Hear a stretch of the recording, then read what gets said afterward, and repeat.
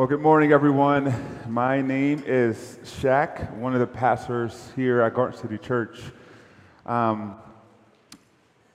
Just want to give a quick shout out. I don't know if she's in the room, Zaina. Just thank you. That was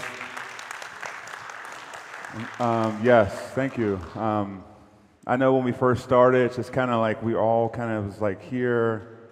And eventually we came from here, and I'm seeing different hands, expressing hands, and it feels so good to worship expressively together.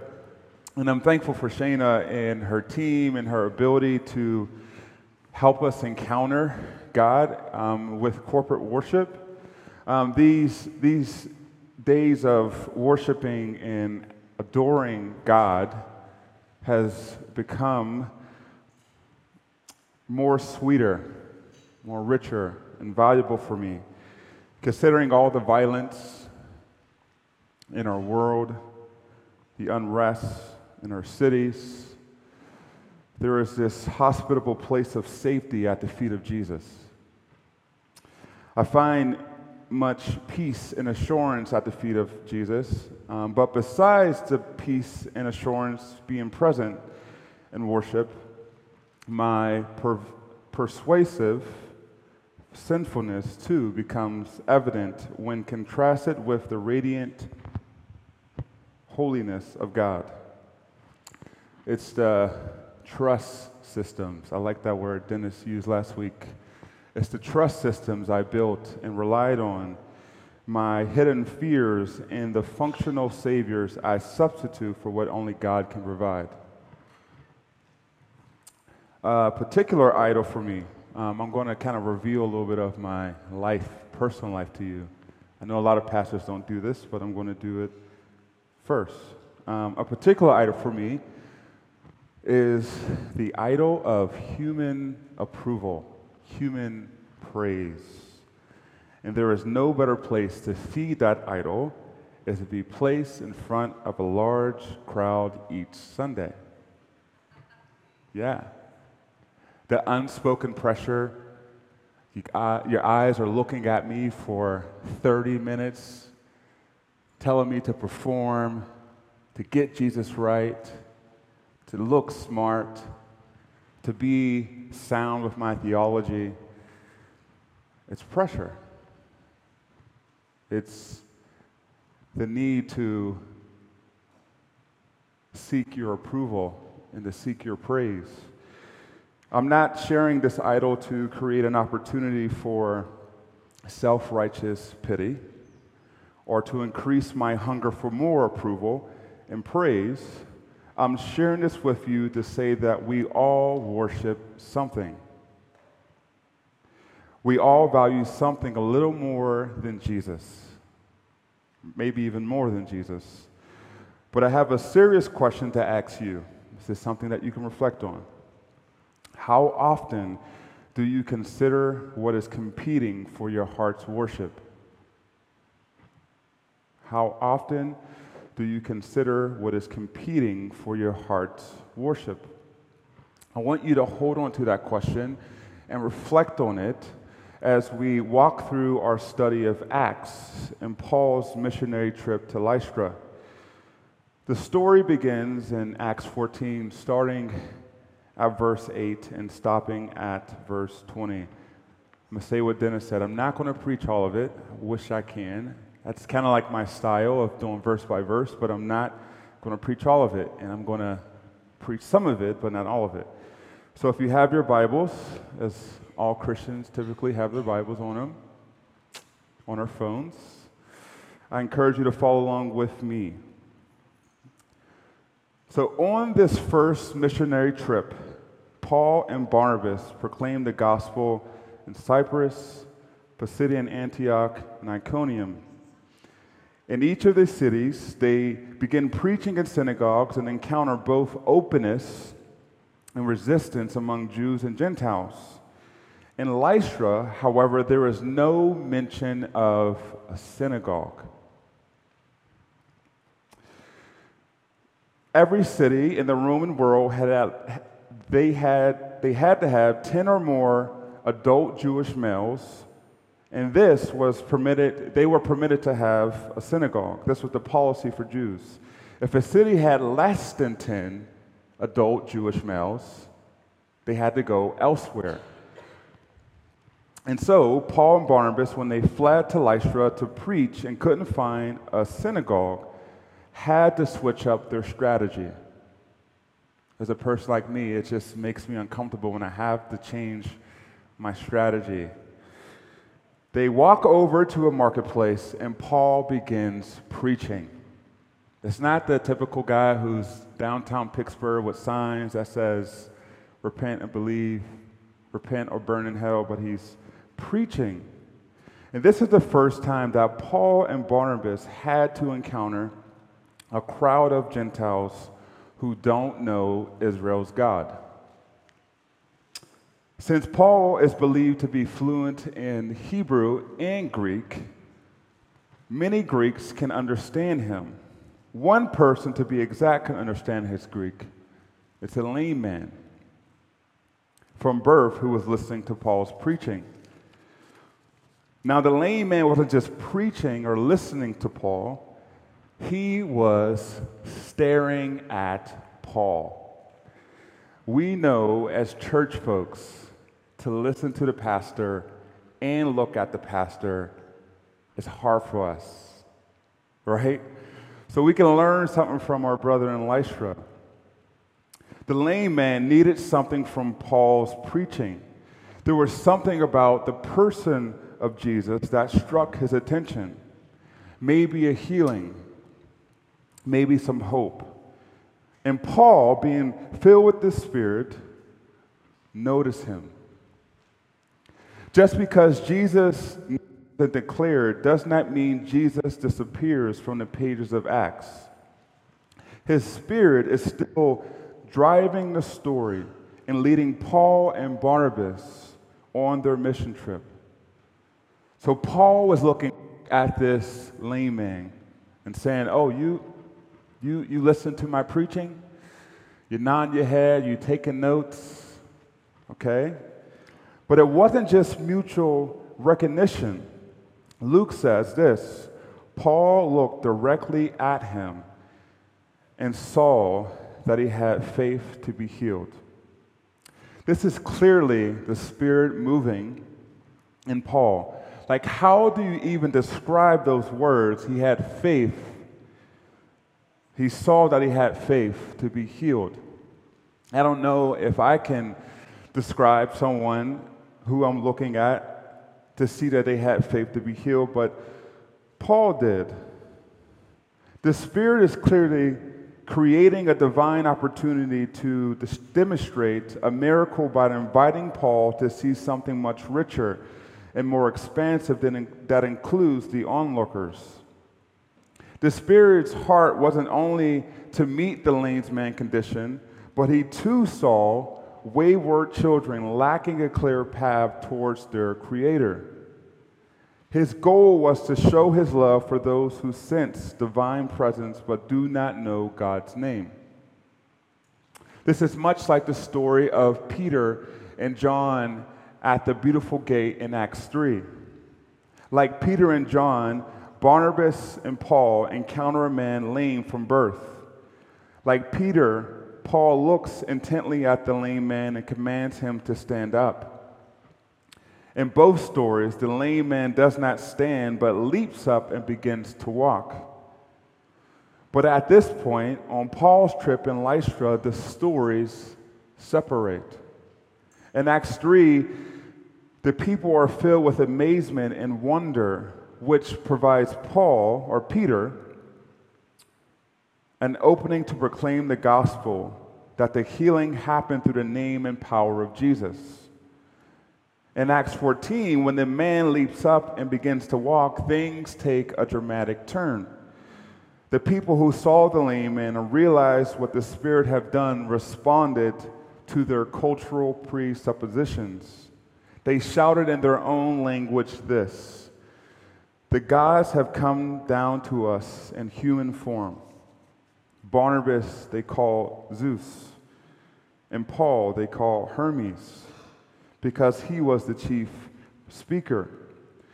The priests of Zeus, whose temple was just outside the city, brought bulls and reeves to the city gate because he and the crowd wanted to offer sacrifices to them. When I read that, I was like, no, Lystra, you're missing the point. You're totally missing the point. But I was reading this, I took a moment to pause. So let's pause for a moment here because things just got weird. Foreign people are shouting. A priest makes multiple animal sacrifices to Paul and Barnabas. And Paul and Barnabas are unaware of what's happening. What exactly is going on? I had questions about this section of Scripture, and some of the questions was, why did the crowds respond this way? What did Lystra actually see Paul doing? Was there something off in Paul that happened that helped the locals to identify and acclaim him as a god? Verses 8 through 10 offer us 4 clues to suggest a positive response. The first one is Paul comes to Lystra as a stranger. The second is Paul's stare. The third is his loud voice. The fourth is his command to the cripple. Little attention is given to these verses because we think there can possibly be nothing here. But something can be found if only if we are patient to ask better questions about the text. Through my questions, I learned that some scholars say that the stare and loud voices were often used in Roman stories about the coming of the gods, along with the fact that Paul was a stranger, as gods were said to be appeared unknown. That revelation was astonishing to me. It helped me better understand the motives of the Lycaonian people. We must understand that the Lycaonian people had zero recollection of Israel's God. They had no Mosaic law or prophets. They had no workshops, no seminars of who God was. They only knew how to serve Greek gods. They had no understanding of Jesus. I understand when 2 strangers, Paul and Barnabas, come into your city, they behave like your gods by staring, shouting, commanding, and performing miracles. And it confirms your understanding that you must be in the presence of Zeus and Hermes. All of this is what they remember. All of this is what their ancestor told them when Zeus and Hermes visited Lystra in the past, that their gods sought to get hospitality from their city, but only 2 Lycaonians, Philemon and his wife Bucas, have been kind to them and entertained them. So the gods became angry with them and destroyed them, but gave special blessings to Philemon. This is not Philemon from the Bible, a different Philemon, and his wife Bucas. Again, I understand when 2 strangers, Paul and Barnabas, come into their city, they want to make sure that they receive and welcome and worship these Greek gods because they don't want to make the same mistake twice. This is why the Lystrian people are responding this way. And since there was a language barrier between Paul and these people, it apparently takes some time for Paul and Barnabas to recognize what has actually happened. But when the priest from the temple of Zeus comes and he and the crowd want to offer sacrifices to them, Paul and Barnabas understand what is now taking place. They tear their clothes, not as a gesture to express a lament. They tear their clothes to prevent the crowd from committing blasphemy. Paul shouts, "Friends, why are you doing this? We are only human like you." how easy it is would be to accept this worship, to stand in front of a bunch of people and the crowds come after you, and to use that praise to promote yourself. See, if Satan cannot derail Christian faith by persecution, he will try praise. But Paul doesn't bite the bait of human praise and worship. He doesn't equate himself with the divine. Paul knows he has been joined, but from God's side and not his own. He knows his position as a servant to the master. Therefore, Paul needed to clarify the difference between the divine presence of the Spirit and the spirit of man. Paul needed to clarify the difference between counterfeit gods and Israel's God. See, we can learn something from Paul here. Too often, in Christian spaces and outside in Christian spaces, too often we confuse our presence with the presence of God. Too often we approach a need and identify ourselves in the same role as Jesus. We say often when we move into an urban neighborhood, oftentimes we say, they need us. Without us, they'll perish.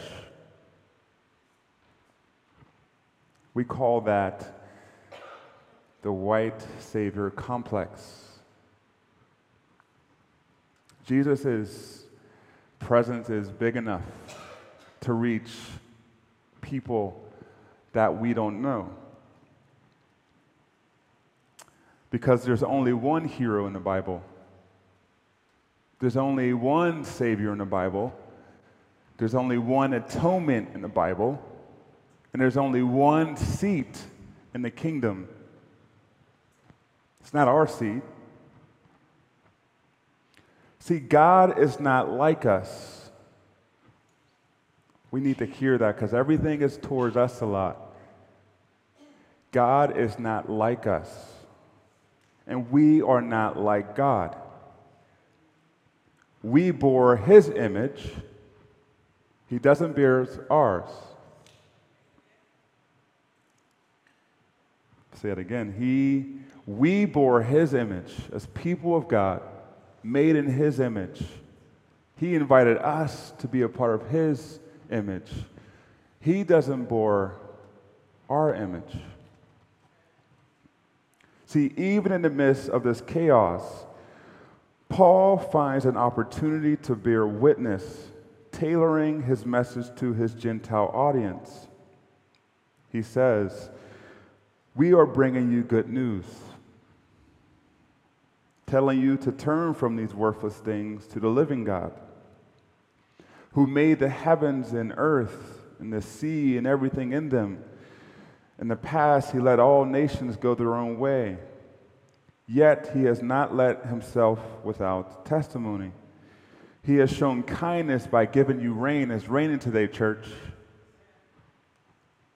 from heaven, and crops in their seasons. He provides you with plenty of food and fills your hearts with joy. If you read this carefully, it's such a play on words. And here's why. Since Hermes was the Greek god associated with the planet Mercury, okay, we all know Mercury, and Zeus, the king of all the gods, was associated with the planet Jupiter. We know planet Jupiter. Paul's essentially saying that the God of the universe, Israel's God, who is living, sovereign in his provision to his creation, and supreme in his authority over all creation, including the planets, is the person that is worthy of our worship. See, we don't think about the planets or maintaining them or managing them, but Jesus is the one who is God over all creation, over all the planets. To hear Paul's words may have little to no reaction to us. For Gentiles, their gods meant everything to them. Our gods mean everything to us. But Paul's direct words were like cuss words to the ears of Lystra. Paul calls the worship of Zeus and Hermes empty and worthless. He tells them, your gods don't lead you to true life and abundance. So turn from those worthless things. But sadly, with these words, they had difficulty keeping the crowd from sacrificing to them. But what about us? What worthless things do we worship?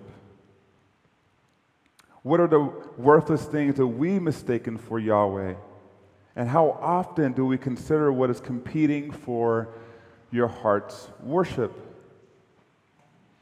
We may not carve idols or bow down to any statues or altars, but worshiping counterfeit gods is as much of a struggle today as it was for Lystra. We too live in a city where the persuasion to worship everything but God competes for our time, our affections, our loyalties, and our ambitions. Another name for these idols could be known as trust systems. We said that word last week, that it was a really good word. This concept should be familiar to us from Pastor Dennis. And he talked about the practice of solitude, and as most of us practice it, those things, those gods come up, and one of those gods for me was human praise. But to name a few possible idols we worship is the idol of self, the idol of security, the idol of approval, the idol of money, the idol of political power, and the list goes on and on and on. And again, we all worship something. And as people of God, it's not like we don't love God. We love God in our hearts. We tasted his pleasures and experienced his goodness. We sing about him in church. We raise our hands and proclaim his faithfulness. We know we can't be happy outside of Jesus. We know that there's nobody better than Jesus. We know that there's life and freedom in Jesus. We know discernment helps us identify and describe the appearance of our idols, and we know the harm of how they can control and manipulate our lives. And yet, there's this reality that there's this real pull from inside us towards something else that God prohibits. It's idol worship. God hates our idols. He is a jealous God. Again, this is why it's so important to identify your idols, not to feel bad about yourself and say, I'm sinful, such a horrible person, or to feel good about yourself and say, yes, I'm spiritual, I did my discipline today, but to discover how repentance removes them. But we know repentance is not our favorite subject in church. It's not the most fun thing to talk about because it actually makes us want to change. But I think it's necessary for our transformation. Our worldly comforts need to be threatened. Say that again, as Christians in America, our worldly comforts need to be threatened. We need to be challenged to change. Too often we leave church services and we mark it down in our head and say, yo, that was a good sermon. Kind of go on my day, watch the Steelers play today. They might lose, they might win.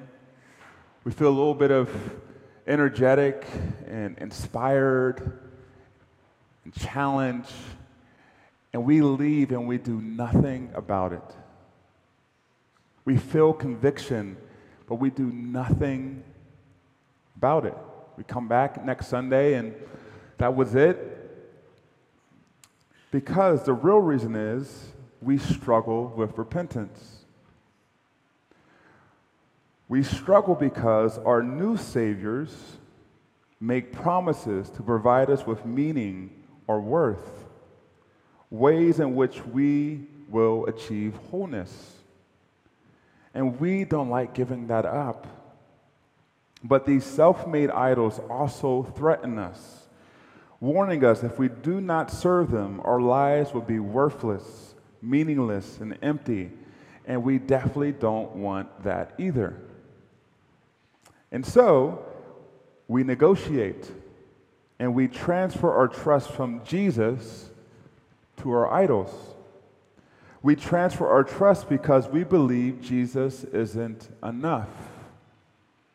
We don't believe he's all we need or worthy of our worship.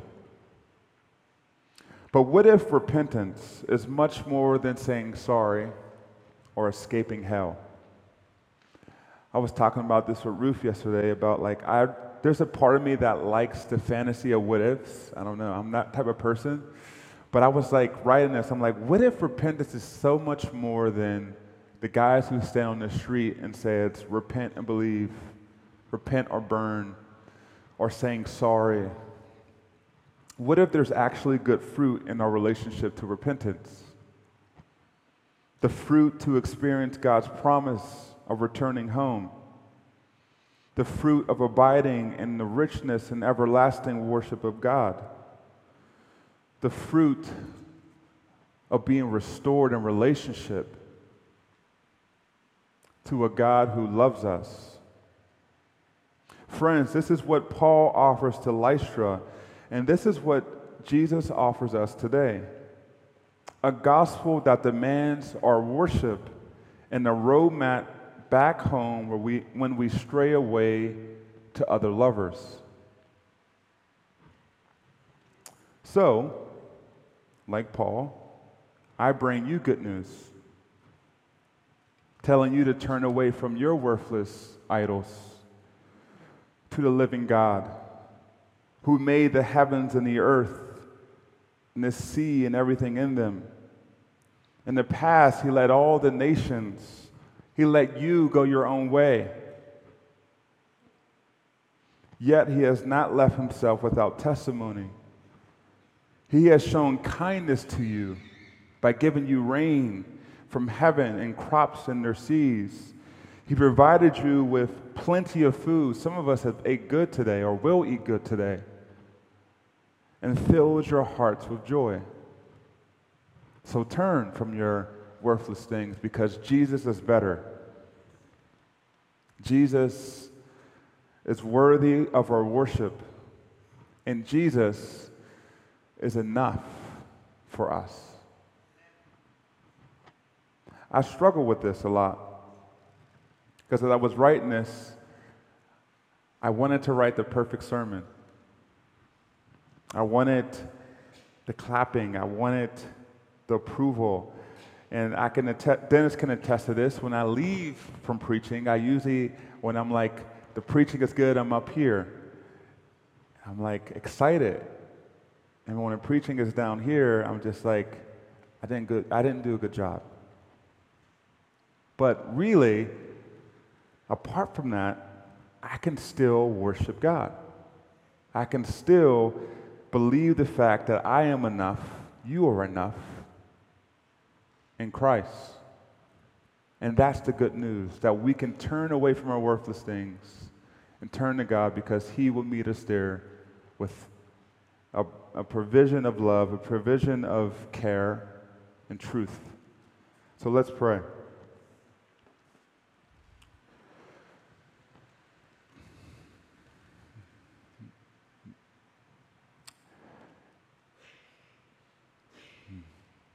Jesus, we have turned our ways against you. We have went to different roads. We have tasted the ways of the world. And sometimes, God, we like those things. We serve those things. And we keep those things. God, I pray that you would teach us the beauty of repentance, the beauty of returning home to you, the beauty of confession, the beauty of worship that goes way beyond just singing. So Jesus, we ask for your forgiveness. I ask for your forgiveness. We pray that you would cleanse us. In Jesus' name, amen.